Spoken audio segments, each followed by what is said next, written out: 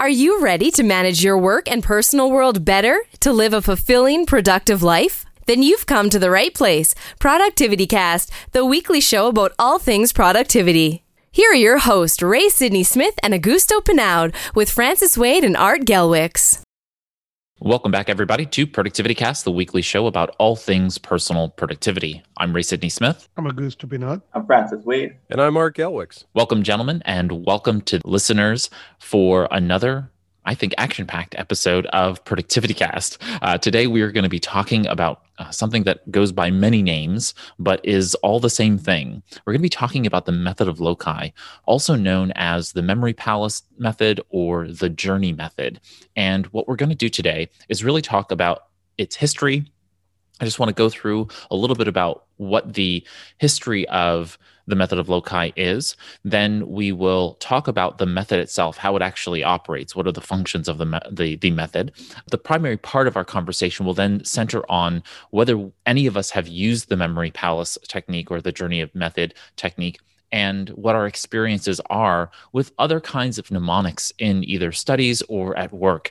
And then we'll close out with maybe some productive uses for you in where you can apply the journey method. Let's get into first the history and the idea of the journey method. The method of loci really started out in the concept of the ancient Greeks and Romans talking about the idea of memory and how the brain really works, how the mind works. In this particular case, the ancient Greeks and Romans had a different perception or conception of where the mind lived, so we won't get into that.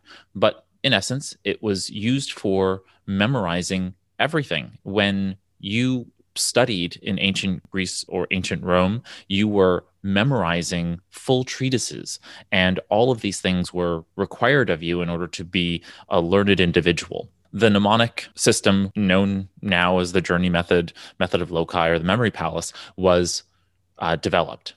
And so this is a very ancient concept. And so what I want to do is just cover what and how I understand the method. And then, gentlemen, you can jump in with any questions that you might have. So the way in which I think about the journey method is four distinct components. I use the acronym AILS, A-I-L-S, to remember it generally. And it stands for association, imagery, location, and story. And the idea is that the more outlandish and connected pieces are in a specific location, connected to a story, then the more likely we are to remember those things, and more importantly, in that order. And many people may know the Joshua Foer story. This is a guy who was not a memory genius of any kind, but he decided to use this technique and won the World Memory Championship the following year. And he did a TED Talk, and I'll post the embed of the TED Talk in the show notes. But in essence, he used the method of loci. He used this technique in order to be able to remember all of these cards in a deck and all these other memory tests that they put him through. And so the idea is that you come up with something that you want to remember. Say it's a deck of cards. And in essence, that deck of cards becomes associated with something. So for example, you might decide that the Jack of Hearts is a family member. Now, this is something that you have an association with, and so therefore it can be tied or anchored to something that you already know. And so generally, when we think about the method of loci, we're thinking about what are the things that we know, what are the things that we're associated with. So many memory champions, what they do is they take every letter in the alphabet and they associate it with a particular thing that they already know. A may stand in as an apple. And now this leads us to the next point, which is that imagery. If we take that Jack of Hearts and we're thinking about that family member because maybe they look like the Jack of Hearts on the card, now that creates a connection, but we also now have an image in our mind. We then place them in a location, and this is where the memory palace really comes into play and why they call it the memory palace or the mind palace, because you pick a spot in physical space and then you recreate the journey, the story in that physical space. Now, that physical space can be a very large place like the planet or the solar system or the universe, or it can be a desk, literally just the space on your desk, and you choose different points on the space on your desk. And so from there, you go through the process of telling the story of what happens to those things in that order. And by doing so, you're able to remember all of the pieces. And as many people note, the more outlandish the story, the crazier the things are, the more novel it is to your brain, and therefore the likelier that you will remember those components connected to each other. So through association or connection to things that you already know, imagery, placing them into physical locations, and then telling a story, you're capable of combining. In this case, memory champions will sometimes combine hundreds or thousands of data points together in this method, and all they're doing is telling a story, and they're telling themselves a story so that they can remember that story as these pieces are being put in front of them. And what happens is they can then speed up the process of memory for them. That's not particularly the case for us, but for these folks who are in these memory championships, they are in essence rapidly creating those stories by connecting those associated images, which are kind of pre-populated in their mind, right? A is for apple, B is for boy, C is for cat, and so on and so forth. And now, as soon as they see those components, they're capable of starting to tell that story. Oh, the apple was picked up by the boy. The boy then saw a cat. Now, as I said, you want to make the story outlandish. You want to make it exciting and interesting, and that way your brain will be more likely to remember it. So you can say something like, the apple flew out of the sky and whacked the boy in the head, and the boy fell on top of the cat, and the cat screeched, and and so on and so forth. So you start to create these really provocative stories, these journeys of all of these connected data points. And when you see them in the locations where they're supposed to be, that actually connects inside your mind it maps it out. Your mind maps out a physical location in that sense. So that's in essence the method of loci, as best as I can kind of explain it. So from there, where do we go from here? What are your experiences with either the method of loci or with other mnemonics that you've used maybe in university or in other areas of your professional life? This is a tough one for me because I've never had any personal success with this. Mnemonics themselves have always been a struggle point, much less, apples and houses with Uncle Bob. I mean, it almost to me feels like more work to try and remember this stuff than less, because now I got to remember all this other stuff and remember the story along with this other thing that I hope will help me remember. I have to admit, I really struggle with even where to start with this.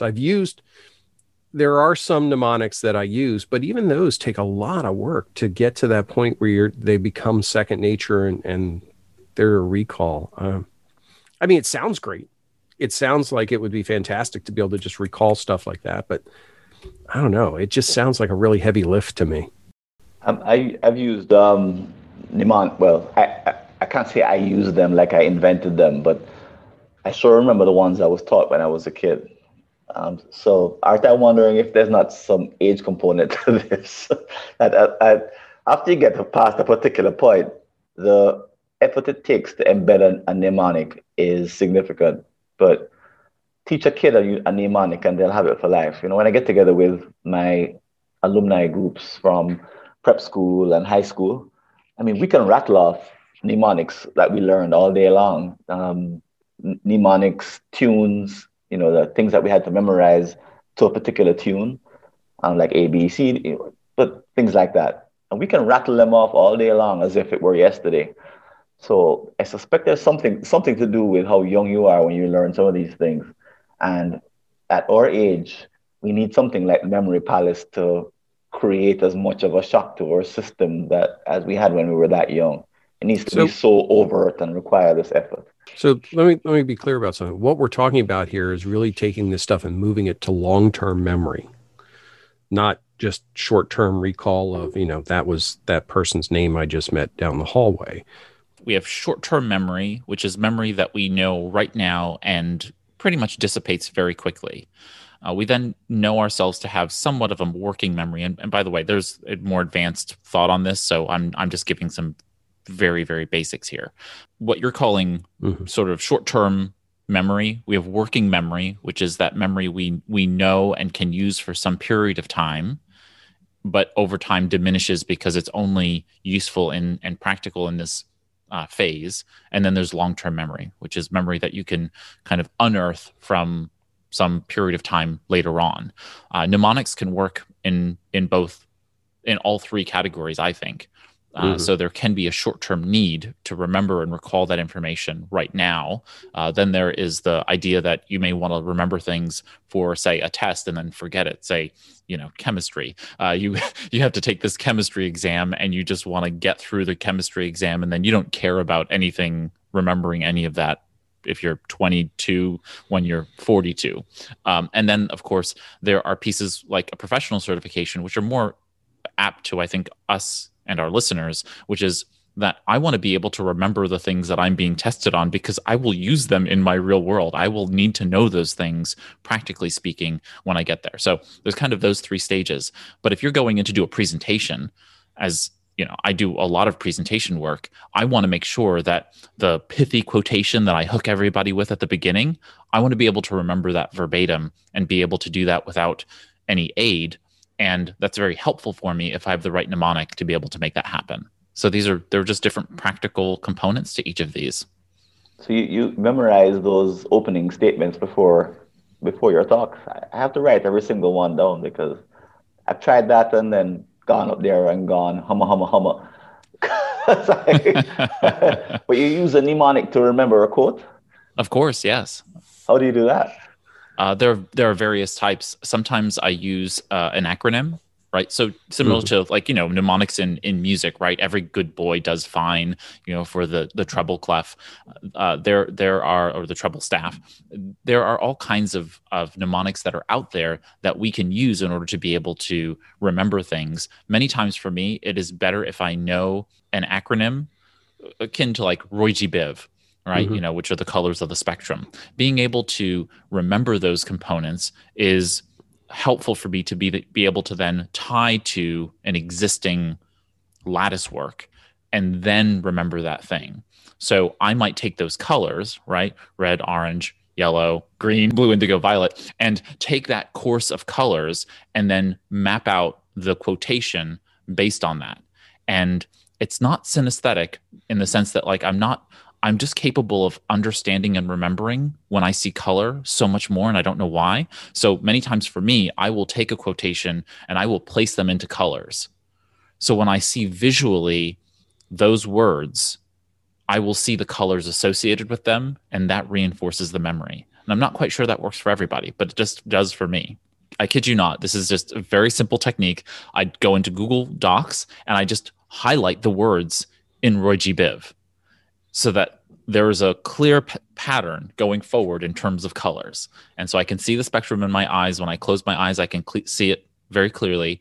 And that's how I remember those types of quotations. So we have different ways in which we can actually manifest this. Now, mind you, if you ask me right now what quotation I used last week in my last presentation, couldn't tell you. I just, it's not going to surface. But it works for me to be able to deliver the presentation. And so that's the kind of work that I think is very useful. I know that a lot of in restaurants and in retail environments where you need to remember something, you need to, the customer comes in, they tell you something, and then you need to go get it from inventory, or you need to go place an order in, say, a restaurant environment where someone gives you an order. You can use these techniques to be able to remember all kinds of information. That's, again, going to be that short-term memory component. You may not remember it, a day from now, but you'll remember it in that moment for that purpose. That brings up a really interesting point. I've always wondered, when you go into a restaurant and you have a waiter or waitress there, and you've got a party of like 6 people, and they stand there and say, okay, I'll take your order, and they don't write anything down.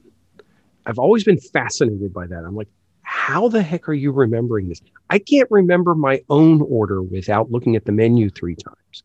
How I would love to know how they're keeping that straight in that working memory, because honestly, after that, they really don't care. I mean, once it's entered into the system, it's done.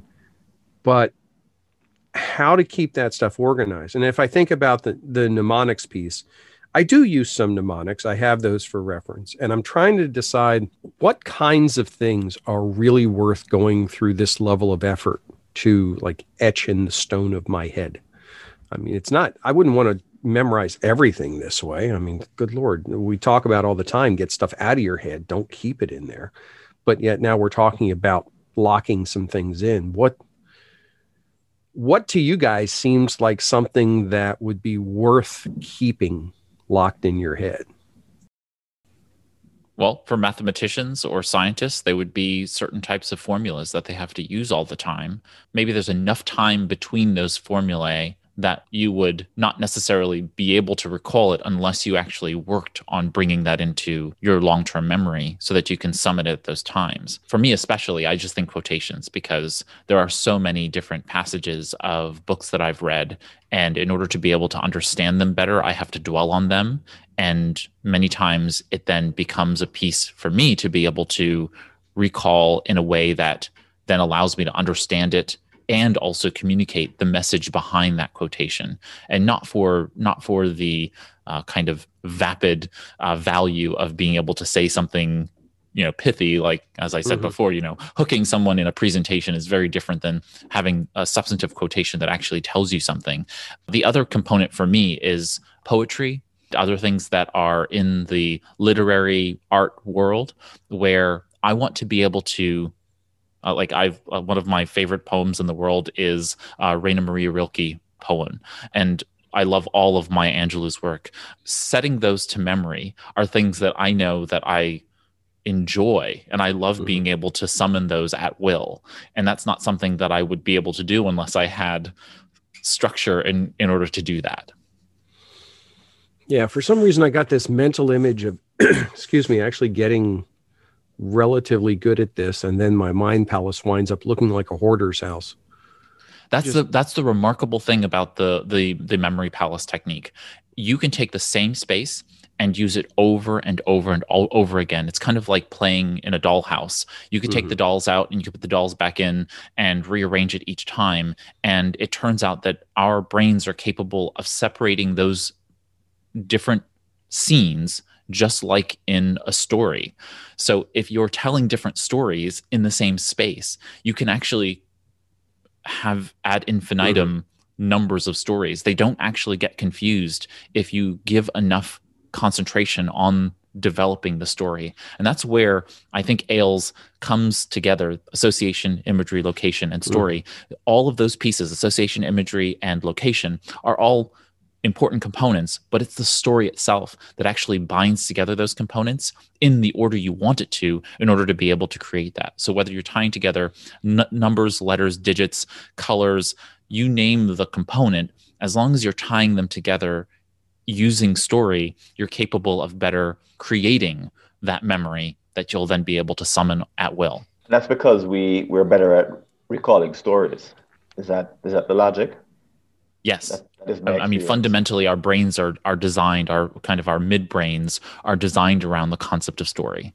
We have, and kind of the base level parts of our brains are designed around location, which is where we are likely to see ourselves in a space or see a space and know danger, right? Imagery and location. And so we associate things with the fight or flight, fight, flight, or freeze response, right? So this is clearly very, deep brain associated, and I'm not a neuroscientist, so I can't say that I know this with great depth. But from my own readings, my understanding is that we are very acute to recognizing images very quickly and deciding whether or not that is something that we find to be dangerous or not dangerous. And so therefore, in that deep kind of reptilian brain, we're capable of handling that location part, that association part, and the imagery part. And then from there, we step up a level, and then story is kind of that midbrain piece. We don't really need our prefrontal cortex except to decide what to say, how to summon that information. That's a choice. So it's our midbrain that's doing that work of capturing all of those components and designing that story. And so that's like the function of that, the midbrain is the story, which is why there's a lot of discussion in therapy and lots of discussions in other component places about how story manages our emotional regulation or how emotional regulation happens and all of those things. So I think that's where that's happening. Again, that's mostly conjecture on my part, but I think that's where it's happening. So I'm going to go back to a point that how is this easier than just outright memorizing it? So if I've got, let's take the Gettysburg Address. I'll use that as an example. Maybe it's the first, paragraph I want to recall as a direct quotation. Why wouldn't I just sit down and memorize that? Why would I come up with some sort of a construct in my memory palace to be able to recall it? Is that second one actually easier than just reciting it enough times that I can repeat it by rote? If I had to memorize the Gettysburg Address, the way I would do it verbally, audibly rather. I would recite it and then repeat the recitation of it, because in my mind, the way I remember things like that is by forming the words with my mouth, my vocal cords, and then hearing them with my ears. So the link between speaking and hearing is where I get that repetition is where I remember from. It's not when it comes to words like an address, it's not visually. I tend to remember them by the words, by the sound. I don't know if that's different, but I think the memory palace is, well, I don't know. It's more about things that you can't remember in that way. So not an address, but more of a string of numbers or things that are hard to remember based on their sound. That's the impression I'm getting.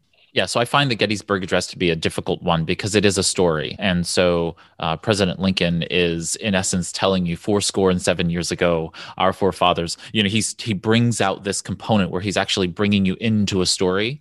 And so the auditory component here to learning the Gettysburg Address is a little bit more connected. It is using all of the components of the journey method as the speech. So I'm not quite sure I would use that one as an example. More so, I would use some component, like if you wanted to remember the abstract of a research study where they're talking about the complexities of different connected molecules. That is boring as heck.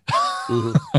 And so that's where this model, I think, really becomes useful, because you can say, okay, well, I don't know whether the CO2 molecule comes before, the hydrogen molecule in this particular string of chemical reactions. And now you can say, okay, well, for me, CO2 is going to be, cohabitating lovers, right? So they are interlocked in my mind imagery wise, right? And so, the images of someone having sex is going to stay in my mind, right? Bingo. Now forevermore, I can say CO2 is lovers having sex, right? A provocative construct in my mind's eye. And then I can say, well, the hydrogen atom is going to be a really lonely guy, right? Sitting in the middle of the room. And so now we have contrast, and we can see that now we have the lovers there and then the lonely guy sitting in the middle of the room now watching them, right?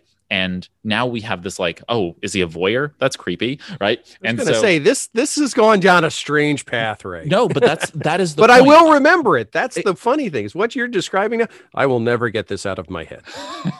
And that is the point. That is absolutely the point. The more absurd, or the more you might think it's taboo. I don't particularly adhere to the puritanical American taboos, but the idea here is that the more shocking it is to the mind, the more likely it is that you'll remember it, mm-hmm. right? And at the end of this show, you will still remember CO2 combined with those lovers interconnected and that lone individual, that hydrogen atom.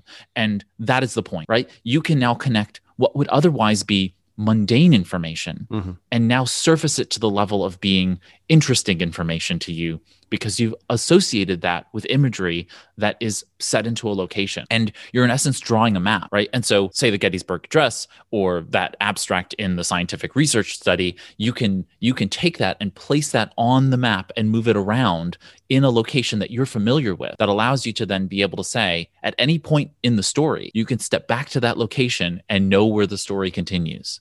And so that's the point behind it, I think, is that when stuff is not capable of rising to the level of interesting, how do I make it so that I'm able to recall it in a way that is useful to me in my own life? So I'm going to go through an experiment of doing this with one that I already know, which is there's an acronym called AIDA, Awareness, Interest, Desire, and Action. It's from marketing. So if I apply this approach to it, I could picture the young woman, Ada, who goes into, let's say, a Spencer's Gifts and sees one of those lightning balls that they used to have where you would touch and the lightning would hit you, sees that on the shelf, goes over to it and is fascinated with it, picks it up, starts to walk around the store with it, and then finally goes up to the counter to buy it. To me, that then says, okay, she became aware of the product. She developed an interest in it, watching it. She developed a desire for it because she was carrying it around with her, and finally took action in taking it to the register. That story, while not absurd, allows me to walk through the narrative of what those four pieces are. And yeah, I guess I could, that would work for me. Because then even if I couldn't remember what I stood for, if I go through that story, I could then probably figure it out and recall it based on the construct of the story. Okay, I can see that one. But it needs an outrageous element to be remembered, like, something salacious, right? Could do that. It depends on the association, right? So if the association is very strong and related, right? Like if the relatedness is related.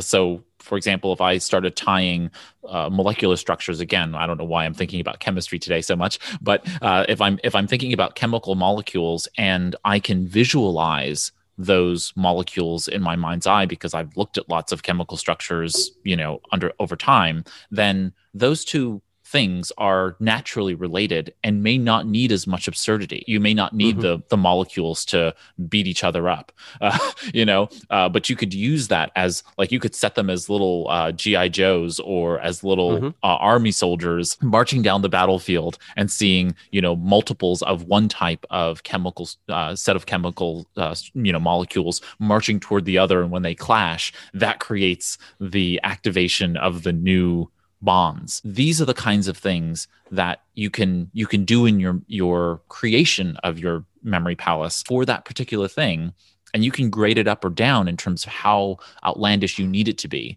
The point is you pay attention to whether or not you remember it. If you don't remember it, then make the story crazier. And the crazier the story is, the more likely you are to remember it. So it sounds like this is really most effective initially on things that have a relationship but don't have a natural narrative to them. So thinking like I said with Ada, I mean, they have the steps have relationship to each other, but there's no story built into that. I actually have a note. I'm going to try this experiment with the concept of logical fallacies and all the different logical fallacies that exist.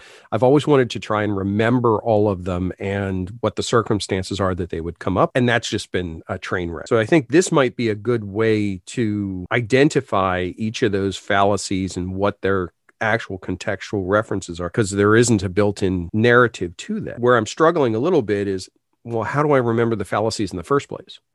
How do I remember that list of them to then be able to dig into each one? And maybe that's a different visualization I have to come up with. Is this a very visual thing? I mean, Ray, when you picture this, do you actually mentally picture molecules and boxing gloves and things like that? Or is it just... Yes. Yeah, that's the whole idea, okay. Is that I'm recreating each of those data components and tying them to a lattice work in my mind. So, for example, Benjamin Franklin developed what he called the 13 virtues, right, in 1726. From temperance and silence and order down to chastity and humility, he had all of these various virtues. And in essence, you then need to be able to take, okay, how do I associate temperance to the idea there? And of course, the imagery that comes into my mind has always been an alcoholic looking at a bottle of liquor and longing for that bottle of liquor. It's a very shocking view to me to see someone who is kind of longing for it but not taking it, right? That's temperance. So for each of the 13 virtues, I'm able to create that imagery, and it's usually the most shocking, most, to me, novel thing that comes to mind when you think of that thing. Silence, I think of those hideous pictures of people with their lips sewn shut, right? And so silence becomes this imagery of a person with their lips sewn shut. I'm not going to forget that. and it might actually give me nightmares. But the idea is that now from temperance to silence, I now have created an image to associate with each of them. And you keep doing that in order for all the things that you want to memorize, right? They need to have components that structure them. And now you need to have them interact with each other in a space. So you've got to create the location, right? So you know the associations. The associations are then what is the association to the images, right? So what's the connectedness that you're going to create between those things? Temperance and the image of these people. So that's going to be the connection. We want to create those kinds of connections. And then we want to place them in a location. And I might put them all on a chessboard and decide that each of the virtues of Benjamin Franklin's are now players on the chessboard. Temperance becomes the queen. So now I've connected that to something I already know, right? That's the association. The queen is now this person longing for a bottle of alcohol and is just sitting there on the throne longing for the bottle of alcohol. And then the silence is the king, right? The king is got his lips sewn shut and he's just trying to give orders but can't, right? All of this is now part of a story, right? Because now we can start to see this queen maybe maligning her kingdom, and the king is shackled by the fact that his queen has had his lips sewn shut, right? And then you just keep making the story, right? Now you keep rolling through that story, and over the course of you doing that, which again, like I'm doing this live with you right now, you're going to not be able to forget that once you've gone through that process. So it's not actually that much time once you've done the Memory Palace design. Now it's just running yourself through the story to make sure that you actually remember it. And if it's not surfacing for recall purposes, then the story has to be amped up, right? So like when you get to frugality, is it that, the concept of whatever, one particular component, dangling a dollar bill over the other, okay, that might not be enough to get me to do that. So frugality might be someone trying to save someone from burning money, right? And so this person's diving on the money and someone's lighting them on fire in order to be able to save the money, right? This kind of absurdity, nth degree to frugality.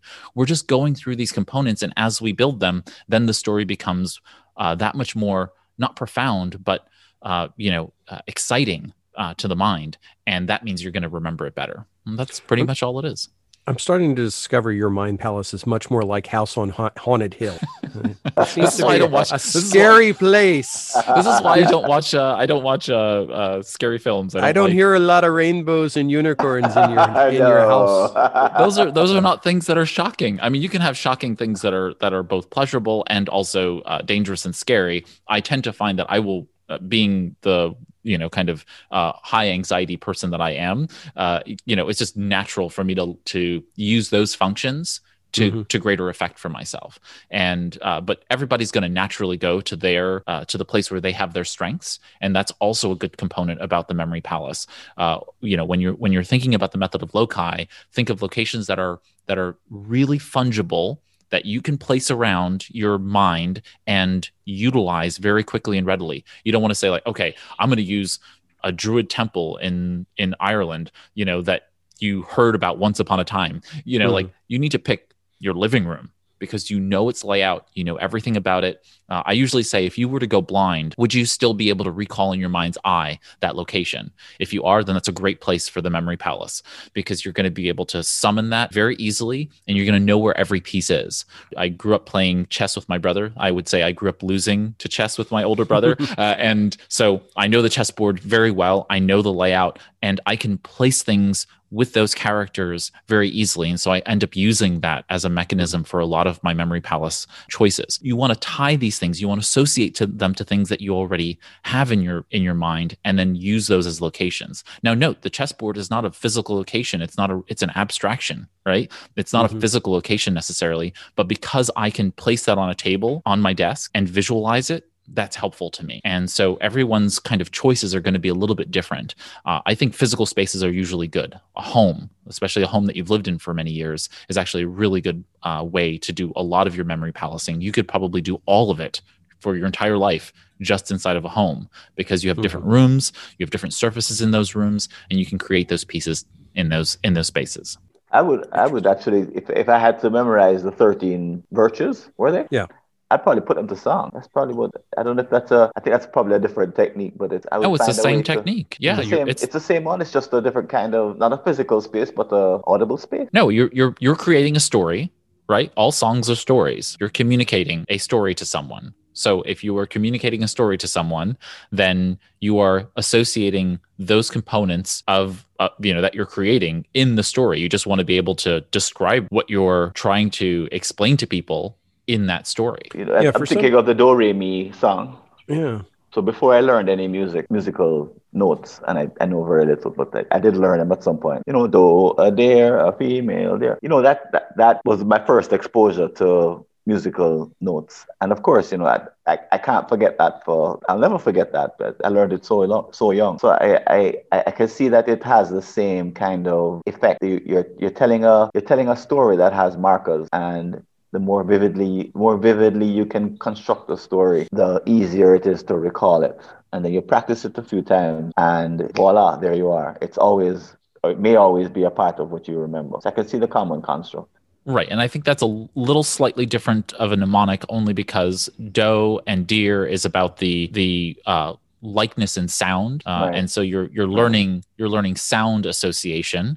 And so that's a little bit different. There isn't actually a story, right, when you're thinking about the various components, but you can relate it to things. Like, many people think of that song and they immediately summon The Sound of Music, and so they're gonna have a connection to Julie Andrews and her singing and those kinds of things. So there's lots of association with that song. Plus, if you learned it at a young age, it's something that may be kind of foundational to your remembrance of your upbringing. So there is a tie there. What you were talking about was, if you wanted to learn the 13 virtues and turn them into a song, you'd have to start from scratch to be able to remember them. And by taking association, which you already know, right, which could be family members, it could be chessboard pieces, it could be any number of things, right? You decide on what you want to associate each of those 13 items with, and then tying them to imagery of those things, which is usually fairly closely related, right? If you think, this person is my family member, then you're going to see the family member's face. I'm trying to divorce the imagery completely and say that there's ways to remember just from the music alone. So if we had a temperance song, a virtue song, it could be temperance means stay away, don't drink. What are the others again? Integrity, don't. Whatever it is that you I will say them for anybody who's interested. The 13 virtues are temperance, silence, order, resolution, frugality, industry, sincerity, justice, moderation, cleanliness, tranquility, chastity, and humility. The idea of memorizing those and knowing them from heart, by heart, is a factor that you could set to song very easily. So, there was I think it was Animaniacs back in the day. They did these countries of the world and states, and their capitals. Obviously, song is a very powerful mechanism for being able to use story in a particular way, but also there are just other components there. I think the sound quality is a little bit different here. And I think you probably could use sound as an associative quality within the method of loci. But I think we're talking about two different mnemonic structures here. Those I think are two different things. Not to say that you can't use them in combination. I say do what works. I do not use sound generally in my own, development of memory palaces, but it sounds to me like, Francis, that's something that you should definitely think about when you think about how to create these structures. Yeah, what's fascinating me about this, and I'm going back to the 13 virtues, but I'm also going back to the logical fallacies, is not so much the fact of being able to recall it within sequence, but to be able to recall things out of sequence. So, for example, we're talking about the 13 virtues, and for some reason I have this mental image of a merry-go-round, and each of the virtues is someone riding on one of the horses on the merry-go-round. But to be able to spin that to get to whichever virtue I need to think about at that point, without having to go through that whole narrative sequence, to me is pretty compelling. Because when I think about something like Ada, often it's rare that I need to recite what Ada is. More often than not, I need to be able to pull a particular part out of it and explain that component. The transition from interest to desire, that type of a piece of it. And I need to recall those relationships. So being able to recall those as individual parts on demand but as they're related as a whole is really compelling. But something just struck me about what you were talking about there. As you said, as you build your memory palace. And I think that's the part that overwhelms me a little bit. And we haven't mentioned it here, but I mentioned it in the pre-show. I only equate this to like Sherlock. I mean, you watch the Sherlock show and he's got this massive memory palace and everything he's ever seen is stored in there. And granted, I'm no Benedict Cumberbatch. I don't have that recall level up there. But it sounds like this is a slow progressive build. You just start adding things into it. You don't have this massive house and start to fill it up. It's, little bits at a time. And I'm looking at all the little Post-it notes that are on my desk and around that have things that I need to recall, but not all the time. So it's definitely an interesting experiment. I'm cautiously optimistic of trying. Yeah, and some people use the calendar format as a mechanism for remembering things. There are people who use all kinds of different spaces, whether they be abstractions or real spaces, for being able to do this as well. And so it just ends up being, what do you want to be able to recall? And you talk about the idea of being able to recall information out of sequence. That is very much the idea behind having a good story, because if you have a good story, then you know the points in the story, right? Most stories have, kind of some introduction, right? Some kind of exposition, rising action, there's a climax, and then there's some kind of, declining action or declining components, and then resolution, some denouement to the whole story. So if you're following that kind of general model of good story, then you're capable of also manifesting these memories to know where the various data point is that you want to surface. And so if I'm thinking, okay, well, what comes before sincerity but after frugality, I'm going to know that that's industry based on my own memory palace, because I can see it in the story. I know what's happening as it's related to those components, if that makes sense. So you don't need to recall the rest of the story. You need to hone in on on that component and just surface that piece. And that's going to trigger all of the other associated memories. So something that we haven't talked about yet, which is the fact that you can have palaces within palaces. So at some point you create this base level foundation, which is first just tying data points to associations. So how do you manifest those kinds of things, right? So let's go back. Can you remember what CO2 is from earlier in the show? I imagine you still can recall now what CO2 is now, and then we have that lone hydrogen atom. Because of that, now going forward into the future, you can now always summon that image to CO2, which now means that all of the other memory palaces you build upon have a foundation of an image that is provocative enough, shocking enough for you to remember always, that then helps you build on top of that. So yes, the first time you want to remember something is a bit of heavy lifting, but it's not that much heavy lifting, because you're thinking about only the components you need to remember, and you're creating them when you need to. Then from that point you build on top of it, and you build on top of it, and you build on top of it. And dissimilar to a house of cards, your memory is not going to fail you once you have those ties together.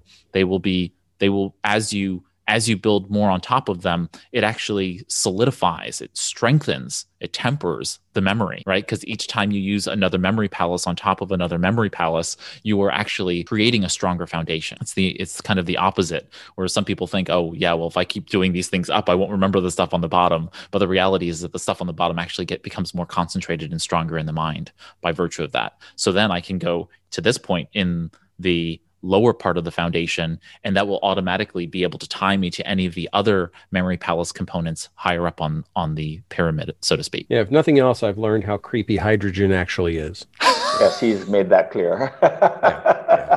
It works. It works, right? Like that. I totally get it. I feel bad for hydrogen.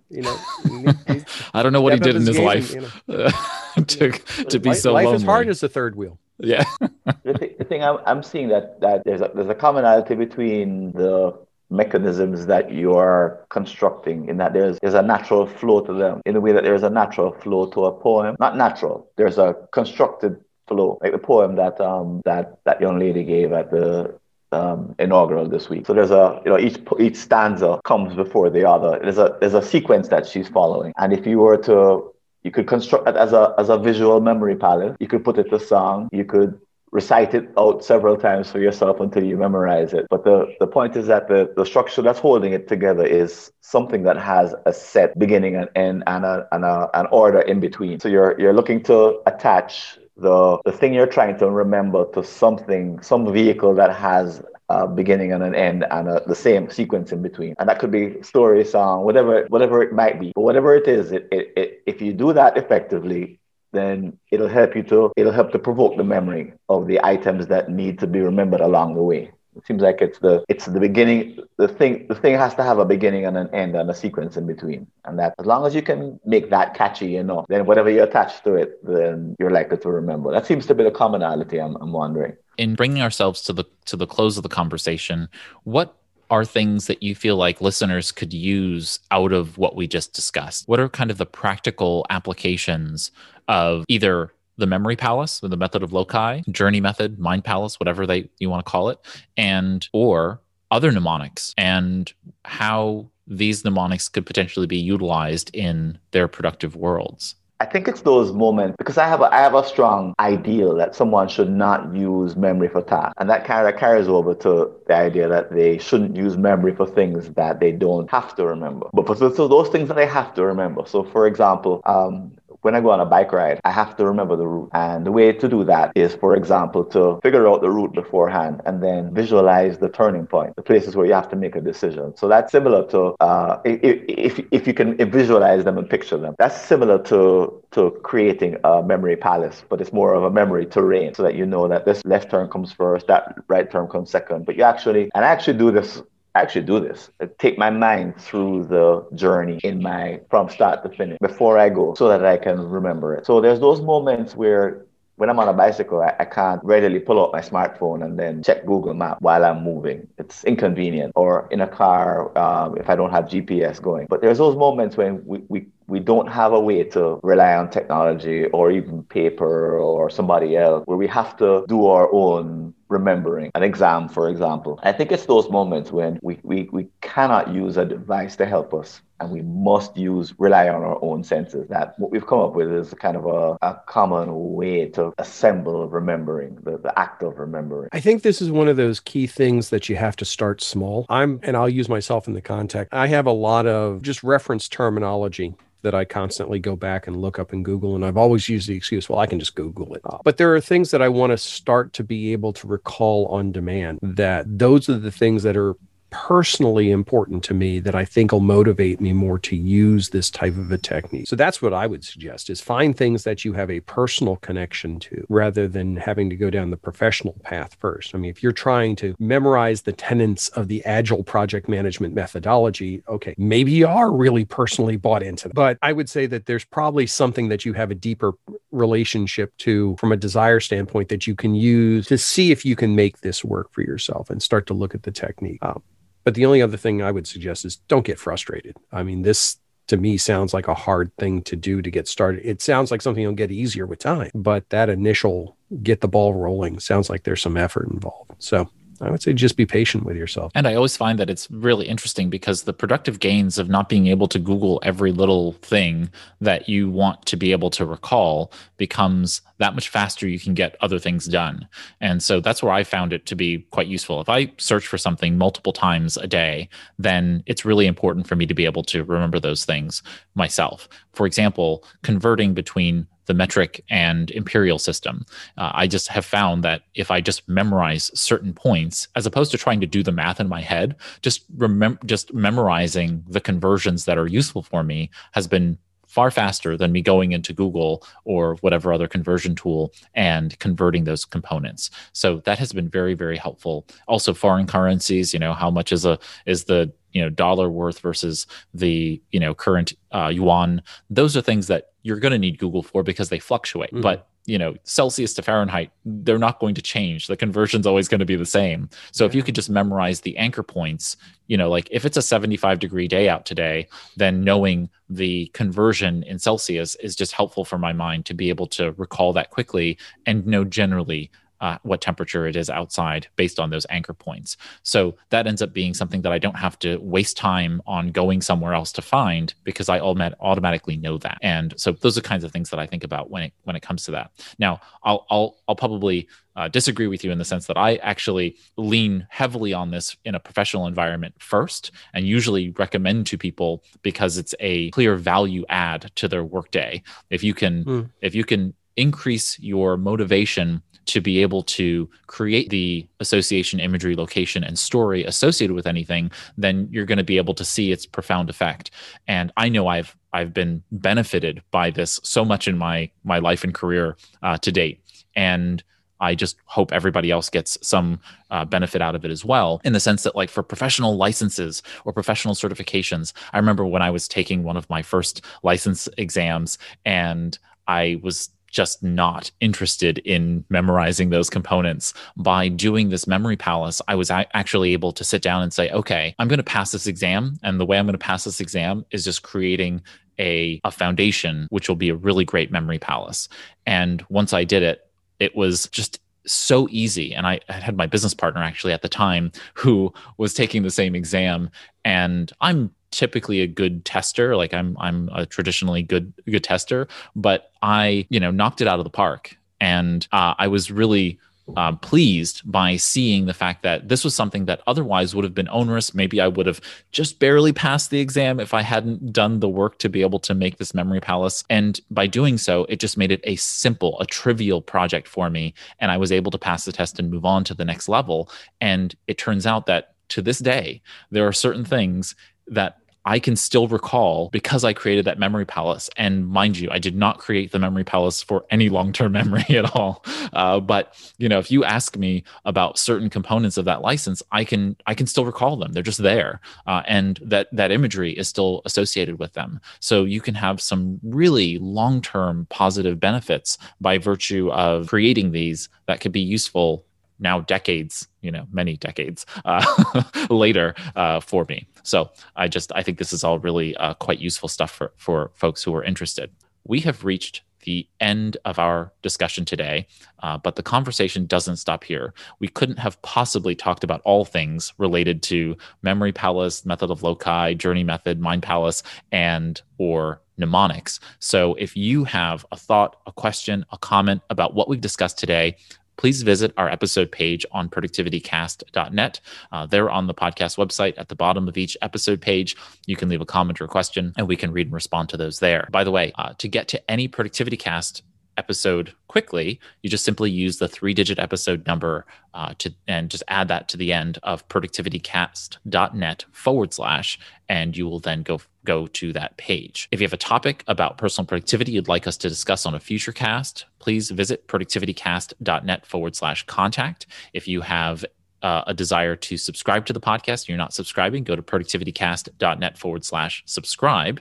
And finally, I want to express my thanks to Augusto Pinaud, Francis Wade, and Art Gelwicks for joining me here on this and every Productivity Cast weekly. You can learn more about them and their work by visiting productivitycast.net as well. They're on the About page. You can learn all about them, find their links, all that fun stuff. I'm Ray Sidney Smith. On behalf of all of us here at Productivity Cast, here's to your productive life. That's it for this Productivity Cast, the weekly show about all things productivity, with your hosts, Ray Sidney Smith and Augusto Pinaud, with Francis Wade and Art Gelwicks.